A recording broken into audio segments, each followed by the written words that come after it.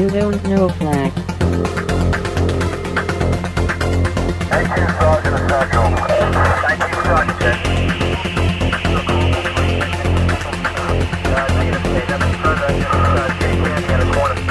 You Don't Know Flack. Welcome to You Don't Know Flack, a podcast full of stories about retro gaming, retro computing, video games, arcade games, and technology from a guy who was there and still is. My name is Rob O'Hara, but for the next 30 minutes, you can call me Flack. Episode 131. Fun with Boxes. Hello, and welcome to episode 131 of You Don't Know Flack. Today is Sunday, April 14th, 2013, and I am your host, Rob Flack O'Hara. Today on You Don't Know Flack, we'll be talking about boxes. Not cardboard boxes, but the boxes that were used by phone freaks back in the 1980s and 90s. As many of you know, I am now storing the podcast on my trusty Commodore 64, and it takes about 10 minutes to load, so let me go ahead and get that started. There we go. And while the podcast is loading, we'll have a few minutes to chat during the loading time. Loading time. Loading time. Loading time. So, news. Let's see. What do I have in news here? Oh, I bought a new microphone. I ordered it last week, and it just came in yesterday. So I haven't really got a chance to play around with it yet, but I bought the Zoom H2. Actually, I saw the Zoom H2. I saw a comparison. Right now I have a Blue Yeti, which, if you're not familiar with it, is this big, gigantic microphone that looks very kind of retro style. It looks like something a big radio host would use. But the Zoom H2 is about the size of a deck of cards. It's very small and portable. It has about the same quality, but it runs off of AA batteries, and it records to SD cards, so I can do recording on the go. And so that's going to be my plan in the future. I've got a few podcasts planned to do some interviews on the road and some shows with co-hosts and things like that. So that's what I'm going to be using that mic for. And I bought that mic solely with money that was earned through sponsors, people who sponsored the show, and through some of my book sales. And those have been basically from people that have heard about the books from the show. So basically the show funded the purchase of that mic. So thank you guys for supporting the show. Your money that went towards the show went to a microphone that's going to make the show a better show. Show enough. So anyway, I bought a new mic. The other thing that's been on my radar over the last day or so is Revision 2013, the demo competition in Germany.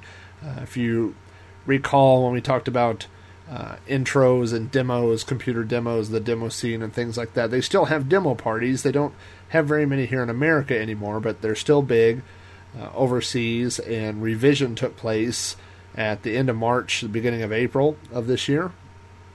And as always, they have an old school category for demos, and there's several Commodore 64, there's some Amiga demos in there, there's ZX Spectrum demos, there's, for several different things, and people have put those, they do a feed, and it's been uploaded to YouTube, so if you want to check those out, I'll put a link to that in the show notes. But it's amazing what people are doing in 2013 with some of those old computers. Let's see. Oh, emails. I got some emails over the last week or so, and I have those up here. The first of which is from Sean Johnson. I think I've mentioned Sean before on the show. He goes by SJ Geek. Sean says he listened to my spot on the Adventure Club podcast, and that he says that he agrees with their opinion that I'm a good storyteller, and that it was good to listen to. So I appreciate that. And also, Sean's podcast is Throwback Reviews, the Throwback Reviews podcast, which you can find at throwbackreviews.com.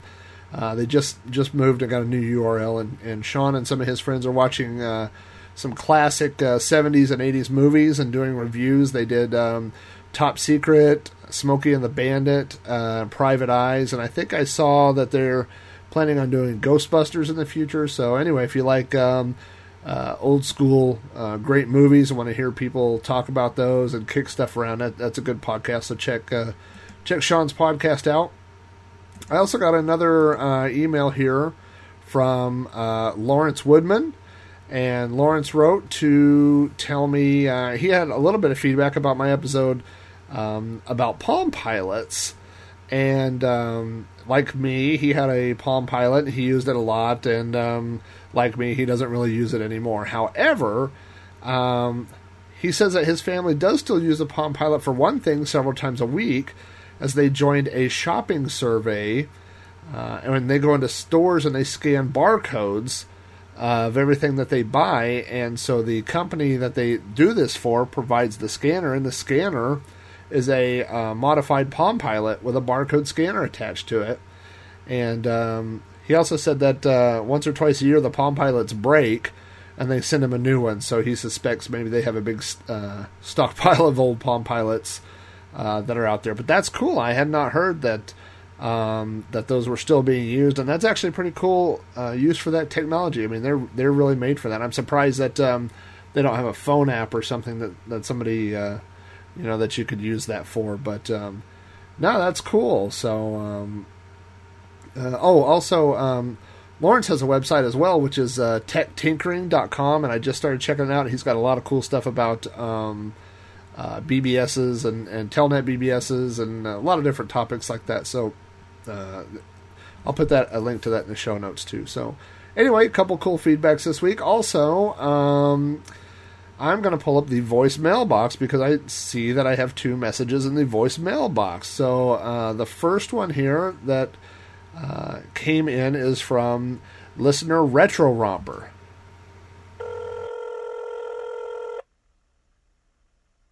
Hello, Flack. You have 2 messages. First message. Hey, Flack. This is Retro Romper. You can reach me at retroromper@gmail.com. Anyway, I had 2 questions. One, have you done a review of Commodore Forever or Amiga Forever? I'm curious to hear how they stack up as how the emulation is and if it's actually worth buying them. And 2, could you review some beer or something else? Something nice and smooth. Maybe dark and brooding, and go with, everyone's favorite text adventure, Necrotic Drift, or a night of playing, Pac-Man or E.T. on your Amiga or Commodore 64. Anyway, those are my questions, and great show. Please keep it up, and otherwise, take care, and I'll see you in the forums. Bye. So, if you're not familiar, there are a couple of off-the-shelf emulation packages you can buy. One is called Commodore Forever, and the other one's Amiga Forever. And these are emulators that are basically no fuss, no tinkering. You just install them, and they work. So there's no configuration, no anything like that. So the plus side to these is they work right out of the box. You throw them on a computer, install them, run them off a CD, whatever, and they just work. The downside is that they're not free. So, I mean, that's really the trade-off. If you're the type of person that likes tinkering around with these programs, getting things to work or whatever, then basically all the things that these programs do, WinVice does everything that Commodore Forever does. I mean, they've just put a slick front end on the emulator. Same thing with Amiga Forever. You could get WinUAE, the Amiga emulator, and run all the same software, do all the same stuff. But yeah, so I think the emulation on both of those programs is spot on. But that's what you're paying for. You're paying for a slick interface, like with MAME front end. So that's what you're getting with those applications. So, like I said, if you're the type of person that doesn't mind tinkering around to get stuff work, there's lots of other people have got emulators up and running, and there's lots of websites out there explaining how to do that stuff, YouTube tutorials, all that. So, but if you don't enjoy that part of it, or you can't get it to work, then those are definitely an alternative. There's another message here in the voicemail box, and I'm not sure who this one is from, so I'm just going to go ahead and play it here. Next message.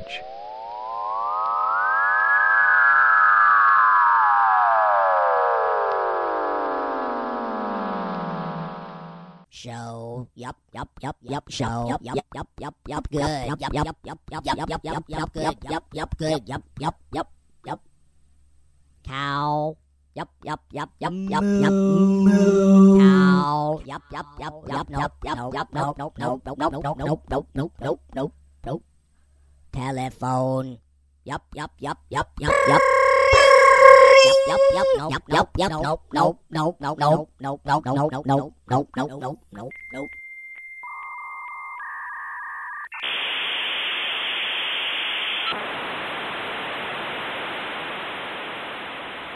Modem. Modem. Yup, yup, yup, yup, modem. Yup, yup, yup, yup, yup, yup, yup, yup, yup, yup, yup, yup, modem. Yup, yup, yup, yup, yup, yup, yup, yup, yup, yup, yup, yup, yup, yup, yup, yup. There's always one. Always one on the voicemail box. So, well, I don't know what to say about that. Let's see. Do I have anything else here? I think that's it. If you want to send your feedback or send me an email, you can reach me at robohara@robohara.com. I've had a couple people tell me that large attachments are getting rejected from robohara@robohara.com, and it has to do with how I do my forwarding. So if you have an attachment that's more than, I think, about 5 meg, you can send it to me at Gmail, which is just robohara@gmail.com. So you can bypass the forwarder there and send me a larger attachment. Also, if you want to leave me a voicemail, if you have questions about emulation computers, or if you're aliens from outer space, you can leave me a voicemail on the You Don't Know Flack voicemail box, which is area code 206-309-9501.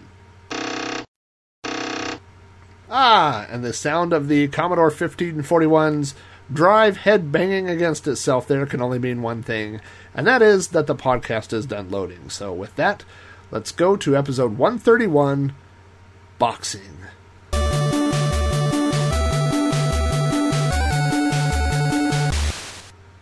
So the history of boxing goes back probably much further than most people are aware. It actually goes back to the 1950s, when AT&T released a technical manual that had some information about the phone system in it. And so this manual, people got their hands on it, and they got certain information out of this manual, and they began to realize that there were ways to manipulate the phone system. Now, that first manual didn't give the keys to the kingdom. There was a second operator manual that got released later on, and so people were able to put one and one together, so to speak, information from both manuals, and figure out how to manipulate the phone system.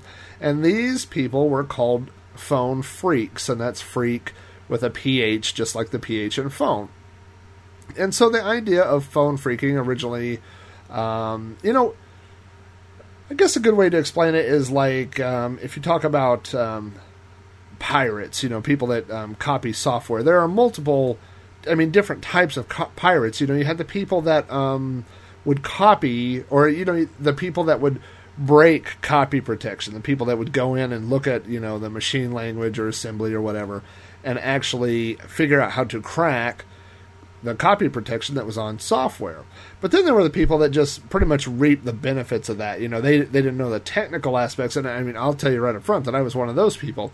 I didn't know how to do all that, but, of course I reaped the benefits by trading games and getting free games and downloading them for BBS, And then there was the third people that nobody liked, the third group of people that would actually sell pirated software, to make money off it or whatever, and no group like those people.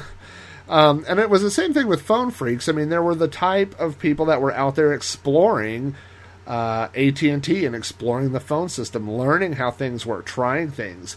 And those were the people that were just in there for the education, in there to learn how stuff worked. But then there were people that took that information, like the people that traded the software or whatever, and they built these boxes that would manipulate the phone system. We're going to be talking all about those types of boxes on this episode.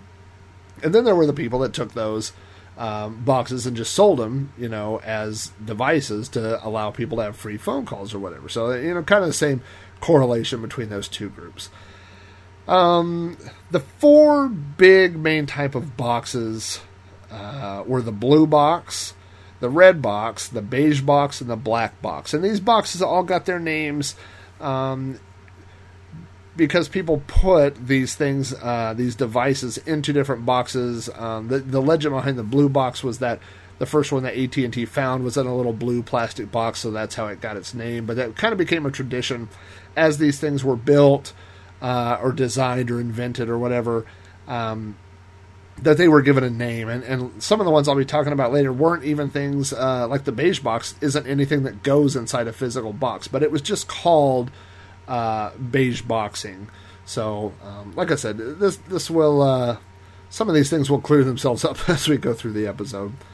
But the concept of boxing was basically that these boxes could be used to affect the phone system. And the reason that they worked is because the phone system was controlled by auditory tones, and those tones were carried in band. And what that means is the tones that managed the phone system were in the same part of the system as where your voice was. So basically, if you could figure out what those tones were and how to use them, you could play your own tones and more or less take over the phone system.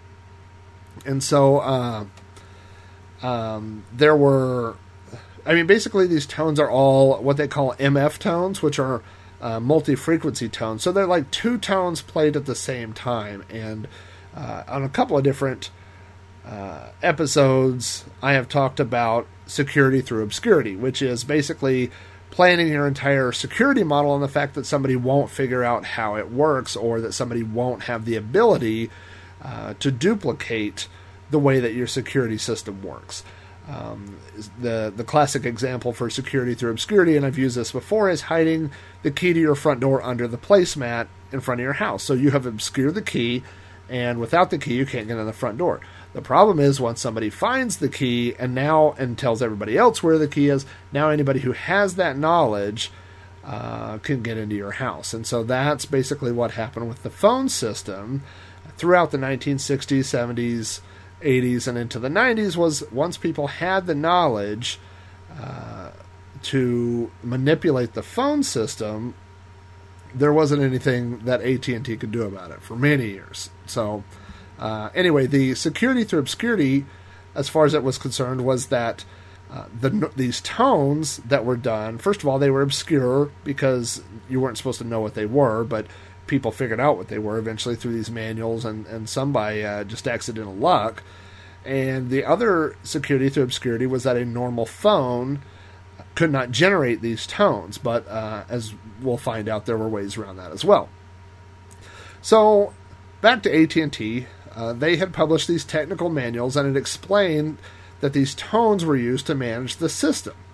And the tone, they were listed in different frequencies, and the tone that would reset a long-distance trunk line was a 2600 hertz tone. Now, you may have heard of the Hacker magazine 2600. 2600, the magazine, was named after this tone. So this is basically a legendary breakthrough for phone phreaks, was discovering the exact frequency of this tone. Now, there are a couple of people, if you're interested in reading more about this, there was a very famous blind phone phreak named Joy Bubbles, who learned at an early age that he could whistle this tone into his phone line and manually take over phones. So he didn't have a device, a box, or a tool or anything like that, but he could just whistle this tone. And so later on, if you're familiar with Kevin Mitnick and the stories, he wasn't allowed to use a phone from prison for a while, actually for a long while, because they were, I guess the prosecuting attorney had told the judge that Kevin Mitnick was able to whistle into a phone and launch missiles, was the rumor at the time, which is, of course, we all know, absolutely ridiculous. But, so it could kind of be traced back to this, where Joy Bubbles was able to whistle into the phone and manipulate the phone system. There was also a very famous toy that came in Captain Crunch cereal, and it was a Captain Crunch whistle. And if you blew the whistle and it had the two little whistle holes, but if you held one of them over, it made a perfect 2600 hertz tone, which could be used, then to take over the phone system and do long distance calling. So if you've ever heard the hacker Captain Crunch, his real name is John Draper, but if you want to look him up, that's where he got his alias, was from this Captain Crunch whistle. So also there's a very famous story about blue boxing. And that blue boxes were made by Steve Wozniak and Steve Jobs, and during their college days they made blue boxes and sold them, and the money that they made from selling blue boxes out of their garage was actually used as startup capital for Apple computers. So there's a lot of people back in that time in the 70s, that were hacker type people that got involved in phone phreaking. And so anyway, like I said, some of the early hackers they didn't really have, they were putting the pieces of this together. They had got these two different technical manuals from AT&T, and based on that, they knew a little bit about phone phreaking, and they were figuring these things out. And then there was an article that came out called Secrets of the Little Blue Box, which is an infamous article. It was published in Esquire magazine in 1971. And basically, that article explained about the 2600 tone, or 2600 hertz tone, and then by dropping other multi-frequency tones, which I'm going to demonstrate here in a little while. I'm not going to be blue boxing, but I will share the tones with you. But you could drop a KP tone, which was a key press, and you could reroute basically a long-distance trunk into a free long-distance number. So now, at that time, who was doing this? Who was doing phone phreaking? Who was using blue boxes? And basically, there were several different groups. Wikipedia says that there were three groups. The first was pranksters, which is what Steve Wozniak says that he and Steve Jobs were. There's a famous story where they tried calling the Pope long distance at the Vatican using a blue box. The second big clientele for blue boxes and some of the other boxes we'll be talking about were drug dealers, because these boxes allowed you to manipulate the phone system, and it was very difficult to trace where they were coming from. So it gave people a more intimate access into the phone system. And then the third was, like we talked about, phone hackers, which were people that were just getting in there, to learn the phone system. People that were curious. The original definition of the word hacker, not hacker like we use it today for people that, break into systems. But these were people that were just curious and wanted to know how the phone system worked. So you had these little groups, and then that article came out, and people began making blue boxes and selling blue boxes, but it still wasn't a big problem until the late 70s and early 80s, when home computers, grew in popularity, and BBSs came out, bulletin board systems. And bulletin board systems, as you know, required users to call one another, and unless, you had three choices, I guess. You could only call BBSs in your local area code, and if you lived, like we did in Oklahoma, there were a lot of BBSs here, but obviously the more popular BBSs were located on the coasts of California and Florida and New York, things like that. So you could either call long distance and pay long distance dialing fees, and back then there was even different rates for data versus voice. So you would have to pay, long distance. Sometimes it was more expensive to call long distance on a computer, or you could figure out how to use these boxes and manipulate the phone system and call long distance for free.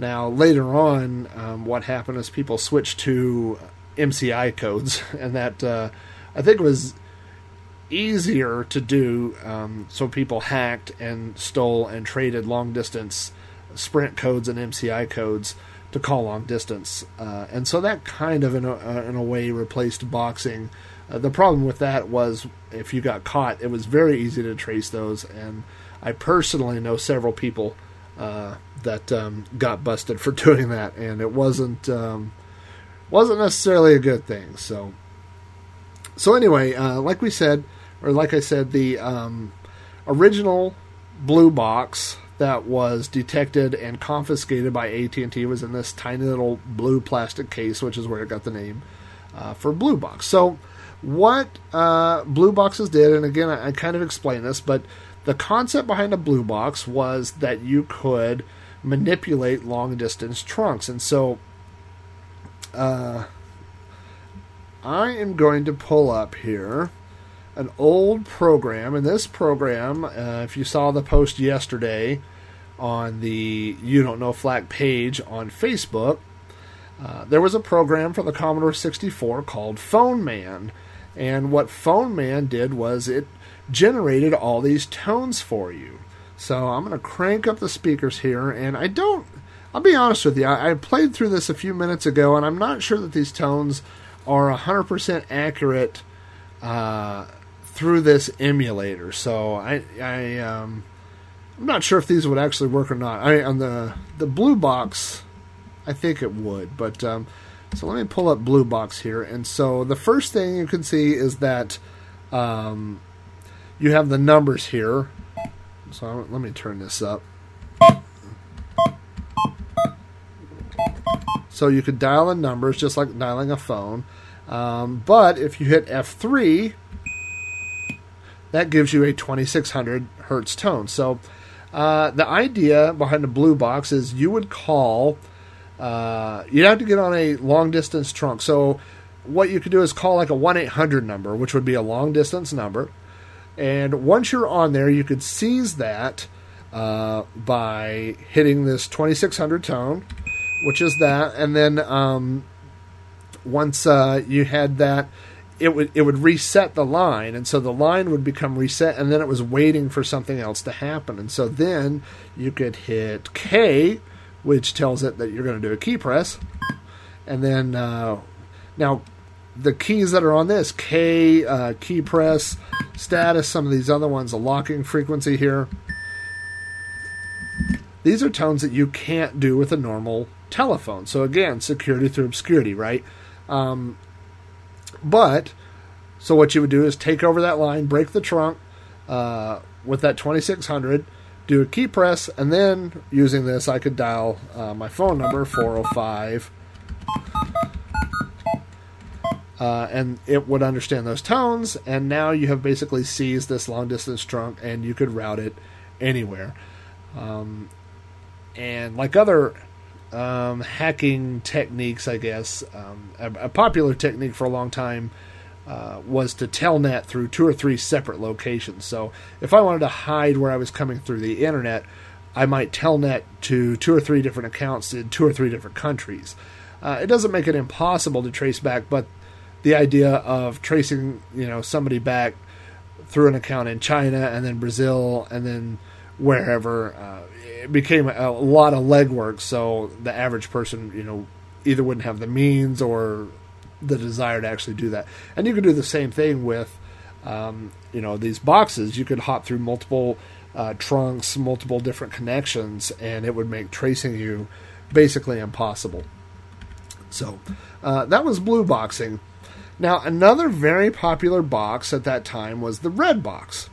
And red boxes, again, I assume that the first one was found in a small red box. But what red boxes did was allow you to use payphones for free. And so the way that they worked is, and a lot of this, if you're old enough, you may remember this, where you would pick up a payphone and hold the receiver up to your ear, and you would put a quarter in, and you would hear these little beeps.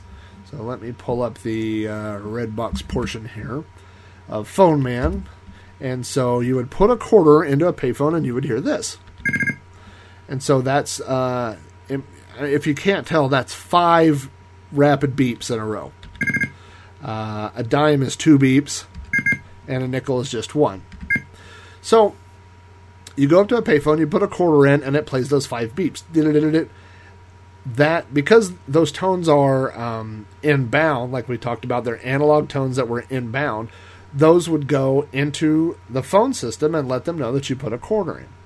So what a red box, the original red boxes were basically tone dialers that had been modified from Radio Shack. So you would buy a tone dialer and then you could get different crystals and you would install it into this and you would change what the buttons did. And so you would change a button that would basically, with the right crystals and it would put the right timing in, it would make these sounds.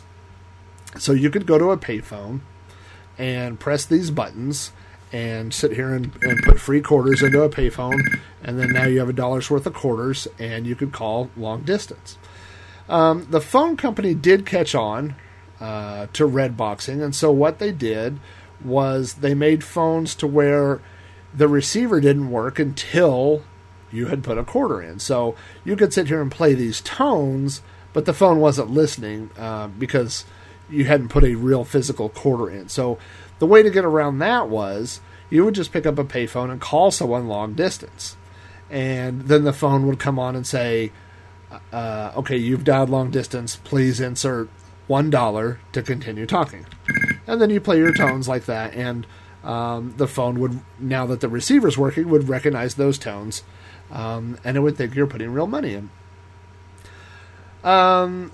Later on, that stopped working. And so sometimes you would actually get broken into by an operator. And this happened to me more than once.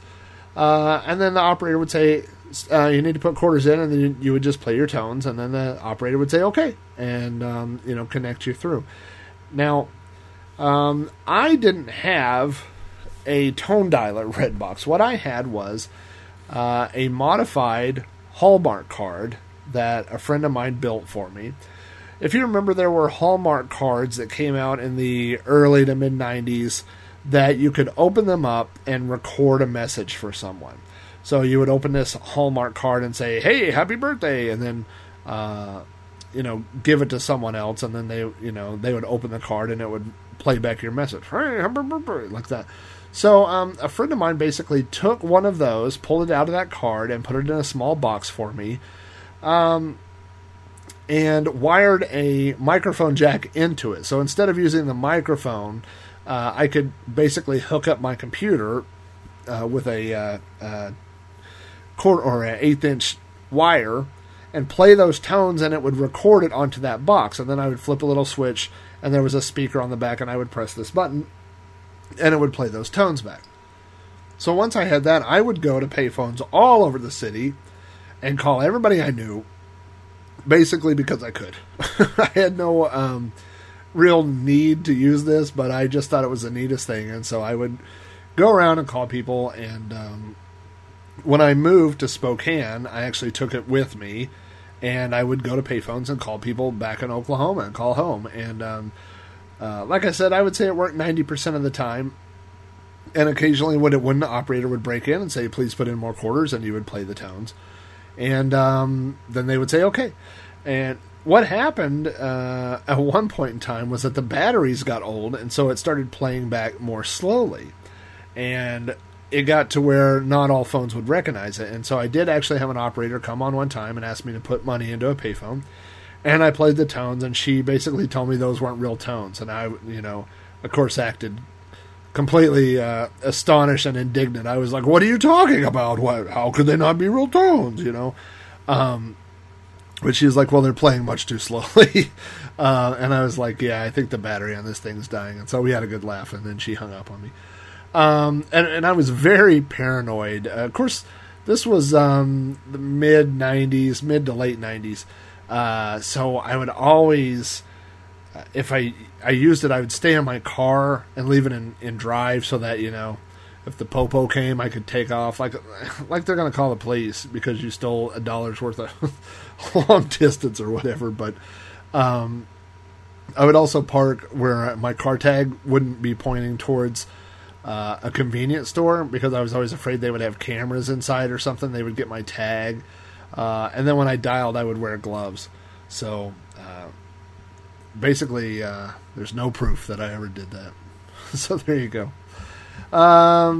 But yeah, so red boxes, and for me, red boxes were just a big game. I mean, it was just something fun to do, you know. And then I used to subscribe to 2600 magazine. And in 2600 magazine, in 1995, they ran a story about a fellow named Bernie S. And it's not his real name, but Bernie S. Was standing outside of a convenience store and was making a transaction for these crystals to modify tone dialers. And police saw him do this, and they thought they had witnessed a drug deal. And so they went up and basically they searched him and they found this tone dialer and stuff, and they arrested him. So he got arrested in March of 1995. And basically, you can look on Wikipedia or you can look on 2600 for the story of Bernie S. But basically, once he was arrested, Bernie then published information about the Secret Service. He published the location of their offices and some of the people's phone numbers and other private information. He published some of their photos. And basically, what we have all learned in our lives is that, right or wrong, there are certain people that you shouldn't make mad. And one of those groups is the United States Secret Service. And so basically they declared that Bernie S. was, quote, a danger to society for having too much information. Even though all the information that he got and that he published was publicly available. And so they threw him in jail in March, and they decided to have his trial in September. So there have been lots of cases, if you know the history of Kevin Mitnick, if you know the history of several quote-unquote dangerous hackers that have been arrested throughout the years. A right to a speedy trial is not a right that many of these people have received. And so basically in September of 95, so this is 6 months of being in jail, Bernie S. pled guilty to possession of technology which could be used in a fraudulent manner. Which, by the way, if you're listening to this podcast, you are in possession of technology that could be used in a fraudulent manner. I just played blue box and red box tones on a Commodore 64 emulator. So we're all guilty of having technology that could be used in a fraudulent manner. So this is one of those BS charges that they throw at somebody. So he was released the next month in October. So then what happened to Bernie S. was they basically went back and arrested him again for a probation violation because they said he tampered with evidence because he took batteries out of a tone dialer. And so they rearrested him. Now this is a guy, by the way, who's pled guilty to owning a tone dialer that he bought at Radio Shack. Okay, that's his crime. They arrested him and set bail at $250,000, which is more than most murderers get. I mean, and for a nonviolent, crime, it's crazy. He was then sentenced for 6 to 24 months in prison. While he was awaiting a parole hearing, someone sent him a fax while he was in prison. And so he was then charged with misuse of the telephone system because someone faxed him a fax that he didn't ask for. So then when he tried to appeal that, they put him in maximum security. I mean, it just goes on and on the way they treated this guy. At one point, he was moved to high security, and when he got there, these violent offenders attacked him, and they broke his arm and they broke his jaw. When he asked the prison for help at the time. They wouldn't help him. Then he tried calling people outside, and they wouldn't let him use the phone. I mean, it's just a horrible thing that happened to this guy. I got to meet Bernie S. at Nauticon in 2007. He was there with Emmanuel Goldstein from 2600 Magazine. And I only talked to him for a few minutes. They actually, I had the honor, and I would say honor, of having those two attend one of my presentations, or my presentation at Nauticon on self-publishing. And, to meet somebody like that and, to go online and see all the stuff they went through, it's just a good reminder that, like I said, all this red boxing, blue boxing to us as kids. I had a friend who was blue boxing regularly just to call BBSs to download games, and we all thought, it was cool or funny or whatever. But every now and then you would see a story like this, and it would remind you that it wasn't all fun and games when it came to law enforcement and the phone company. So. Beige boxes. Beige boxes were a third type of box. Like I said, we covered blue boxes, red boxes. Beige boxes were essentially a lineman's handset. And if you're not familiar with a lineman's handset, that's these big blue or red phone that you used to see hanging from the phone guy's belt. So the guy would have the big phone, and it would have, all the numbers on, or number pad to dial on the back, and then it would have alligator clips hanging off of it. And so with one of those, you could go attach those clips to a phone line or to a pair, inside a phone box, and check for dial tones and do things like that and dial out. Now, so what a beige box was essentially a modified phone where you would take phone cord and strip out the wires and attach alligator clips to it. So, that's kind of a case where the name beige box or beige boxing became synonymous with doing that, even though nobody ever had one that was beige. I mean, you would just, take a small phone and strip the wires and put alligator clips, but that was known as beige boxing. The funniest beige boxing story I know of, and I think I talked about this. I know I talked about it in Commodore, and I'm not sure if I mentioned it on the podcast before, but there was a guy that we knew in the Brotherhood of 405, and his name was Ozymandias.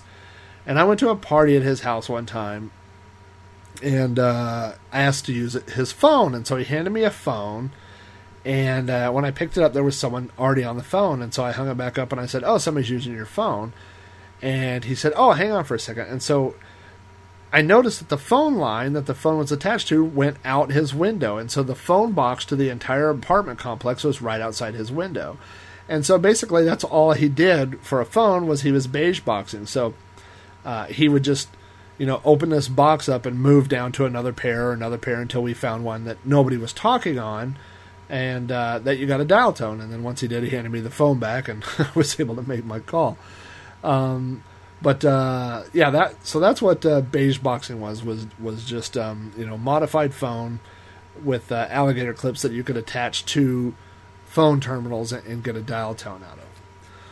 A fourth type of box that was apparently very popular, but one that I didn't personally ever witness being used was called a black box. And what a black box supposedly did was it operated off the principle that your phone, the phone line, maintained a certain voltage whenever it was ringing, but when you answered the phone, that voltage would drop.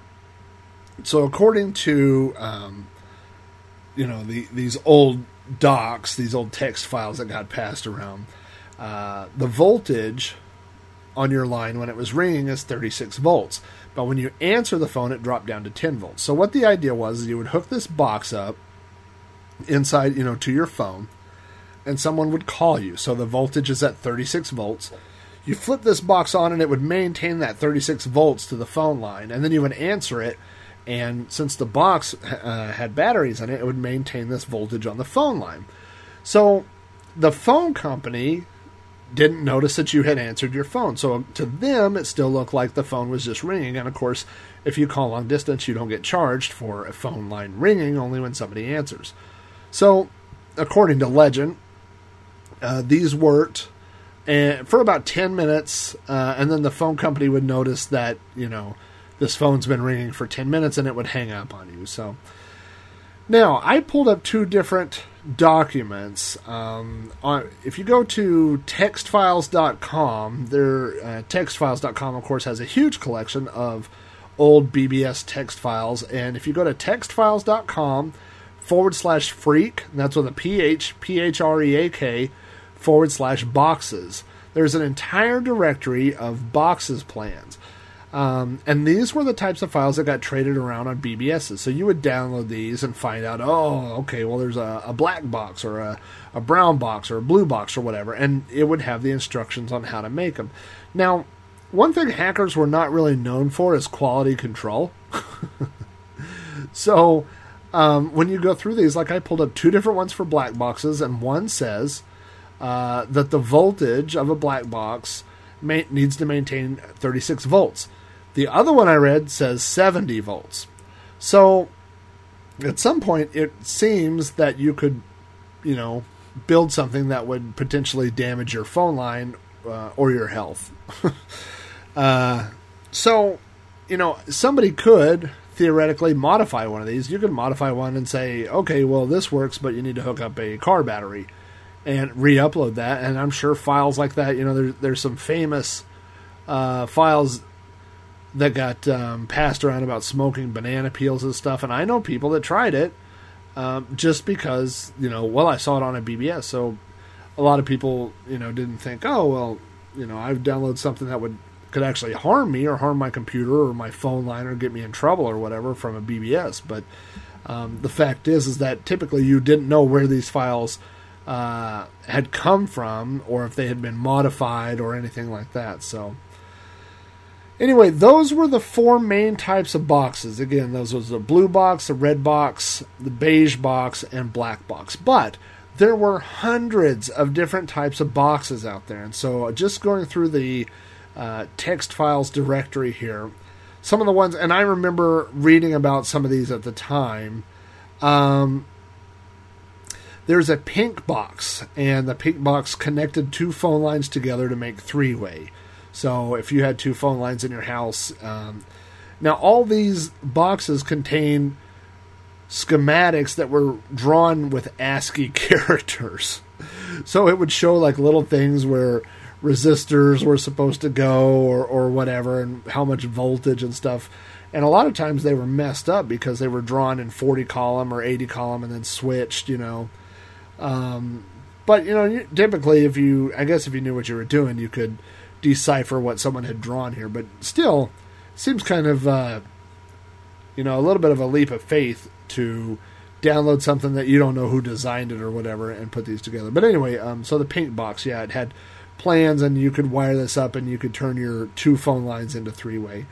A purple box allowed you to put people on hold. That was the same kind of thing as the black box, where it would maintain that voltage even though you hung your phone up.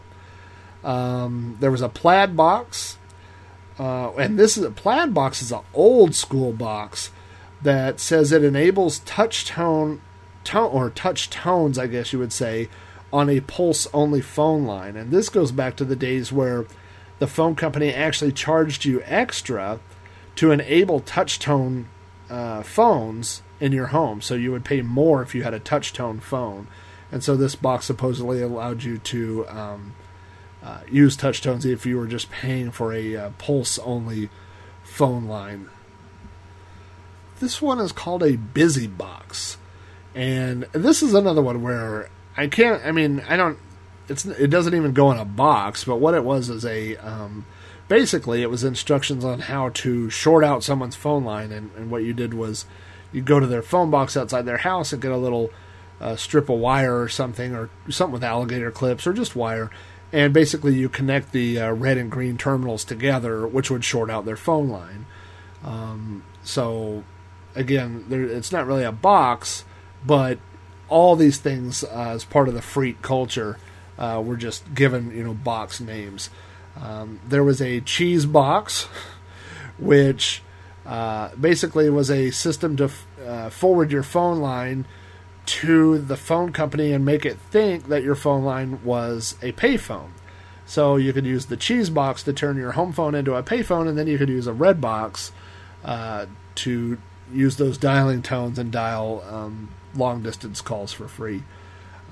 There was a gold box, which sat in between two phone lines and allowed you to dial in to one phone line and then out the other. A noise box, which added line noise. I'm not sure why you'd want to do that, but there was that. And then there were these two boxes, which I think someone built for me. It might have been someone... one of the computer things I went to, but there was a neon box and a music box, and they're kind of the opposite of each other. And what a neon box did was had a 1/4-inch output that you would add to your phone line for recording phone calls, and then there was the music box was a 1/4-inch input for playing music to people. So you could like run a wire out of your stereo, like a headphone wire, into your phone and play music for people. And I had a little box that someone had put together for me, probably someone's little Radio Shack science experiment. And I had a little switch for in and out, so that's kind of my little thing. It was like combined. But I had something that someone had built me like that. Then there were all these boxes that you have to kind of question if these actually work. One is called a blast box, which is basically, it tells you that by boosting the voltage to your phone, you can actually make your voice louder on the other end. Now, I don't know that much about especially old school telephone systems. I mean, I do in certain parts of them, obviously, but I'm not sure the logic applies there, that by adding the voltage to your phone that you would make your voice louder on the other end. And then there's a blotto box, and the blotto box is kind of infamous, and that the idea was that you could actually like damage phone lines or shock other people and stuff by hooking up a generator to your phone line or something. And that's just dumb, and that's obviously not going to work. But you have to wonder if these things that were written, if they're serious or if they're tongue-in-cheek. It's kind of hard to tell, and you also wonder if there were some kids somewhere, secretly planning about hooking a generator up to their phone line to, destroy their neighbor's phone or something like that. So anyway, you had all these different kinds of phone boxes, and these files, like I said, got traded on BBSs. They got traded around, and the information was out there. So people were actually doing this stuff. Now, what happened to boxing? So why aren't people doing blue boxing today? Why aren't people still red boxing and doing all these things? And there were basically 3 different factors that killed phreaking. The first thing is that phone systems got upgraded. So back in the day, you had these old analog systems like 5ESS I was familiar with. When those things got upgraded to 7ESS, which was a digital switching system, those analog tones didn't work anymore. They were now out of band, and so the phone system had moved over to digital switching, and so basically a lot of these things quit working. Things that required you, or that relied on analog signals to go through the phone system, they didn't work anymore. Now, I would say that killed a lot of these boxes, but not all, because I know for a fact, I have read several times that red boxing no longer works. I read, before I ever got a red box, and this is the payphone one, I read that red boxing didn't work, and then when I got that red box, I went and tried it, and it worked just fine. And then I read a thing, a year or two later that said, well, red boxing's now officially dead. It still worked. There's payphones. It's called a COCOT, C-O-C-O-T, which is I'd have to look, coin-operated, customer-owned telephone. So, I just did that off the top of my head. So what a COCOT was a payphone that was not owned by the phone company. It was owned by a private business, and you would see these. They would look different than a normal AT&T phone. Usually they would have some sort of identification on it that would say customer owned or something, but a lot of the security measures that AT&T put into their phones didn't get put into those phones. So even when AT&T was cutting off the receiver handsets and things where red boxes wouldn't work, COCOT phones still worked. So I'm sure at least half a dozen times throughout the years, I read that red boxing doesn't work anymore. And I haven't tried red boxing in, I don't know, long time, let's say. 5, 6, 7 years, something like that. But the last time I tried it, it still worked. So I'm sure at some point, it would get cut off, that it wouldn't work anymore. And it may not work anymore today. But a lot of these things worked for much longer than people assume they worked. And I'm just talking about the United States. There are a lot of third world countries that have outdated phone systems where all of these things still work. So, what doesn't work in the U.S. or, Canada, UK, things like that, may work in other parts of the world. So anyway, but that's the first thing, is that basically phone systems got upgraded. The second thing was the internet. And if you think about it, like I said, the biggest people for years that were using boxes, blue boxes, all these things, were computer users who were wanting to call long-distance BBSs and not pay for the phone calls. But once you got to the internet, it was just a local phone call. You would just dial your local internet provider or AOL's 1-800 number or however you got on the information superhighway. But it eliminated those phone calls. You didn't have to call long distance for BBSs anymore. So once that happened, the desire, the need to use these went away. So that was the second thing. And then the third thing that killed boxing almost completely was cell phones and free long-distance calls. So, why would you... There's no need to red box at this point to use a payphone to call long distance, and you have a cell phone and you can call long distance for free. On nights and weekends, at least. Now, let me look up... one of the most annoying things now is it's almost impossible to Google for Redbox information because all you get is that stupid movie rental place. There is an iPhone app called Phreakbox, which I have on my phone, and I gotta think it's completely useless, but it's so fun in a old school ironic type of way. And Phreakbox, which by the way costs 99 cents on iTunes, has blue box, red box, green box, and silver box tones built into it. So the funny thing is, you're using a device that allows you to call long distance for free to do this, so there's no real practical use for this at this point. But it's still out there. So I think it's cool that people still keep that alive. I think the thing for me about boxes was not, it was never about stealing long distance phone calls or anything about that. For me, what it was just that there was this, a system, a phone system that we understood as well as the phone company. I'm sure there were secrets, no more secrets, right?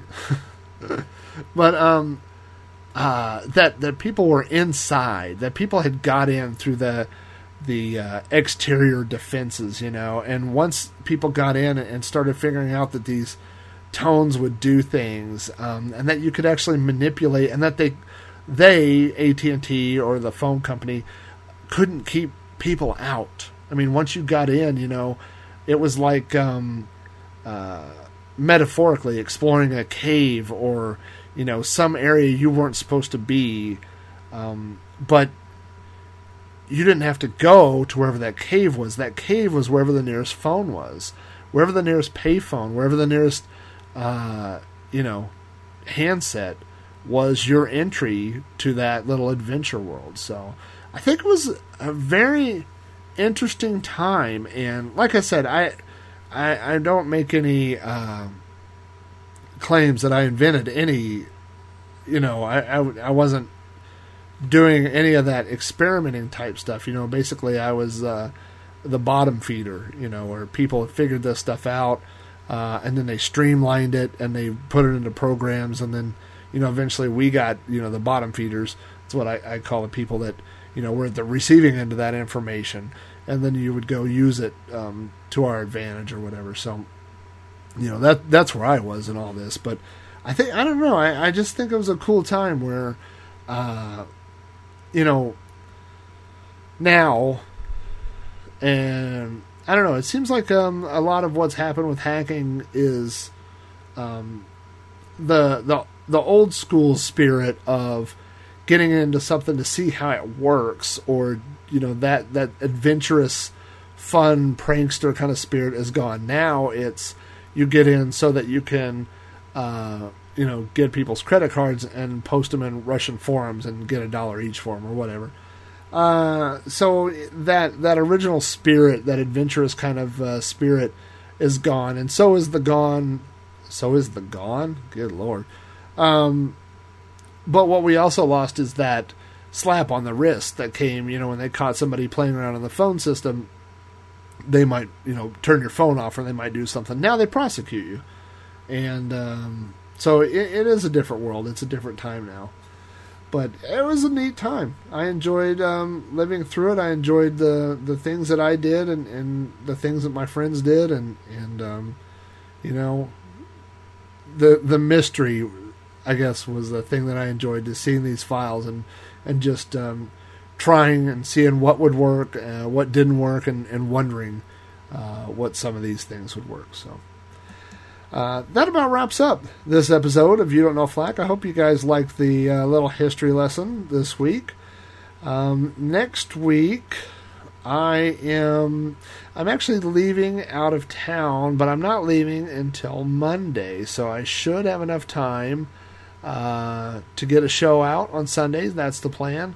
And then the following weekend, I will be in Greensboro, North Carolina. And one of my listeners who lives in the Greensboro area has been bugging me, not bugging me, but requesting a show about skateboarding video games. So I'm hoping that while I'm in the Greensboro area, I can hook up with this person and record with my new Zoom portable microphone and record an episode about skateboarding video games. So maybe we'll hear that in a couple weeks.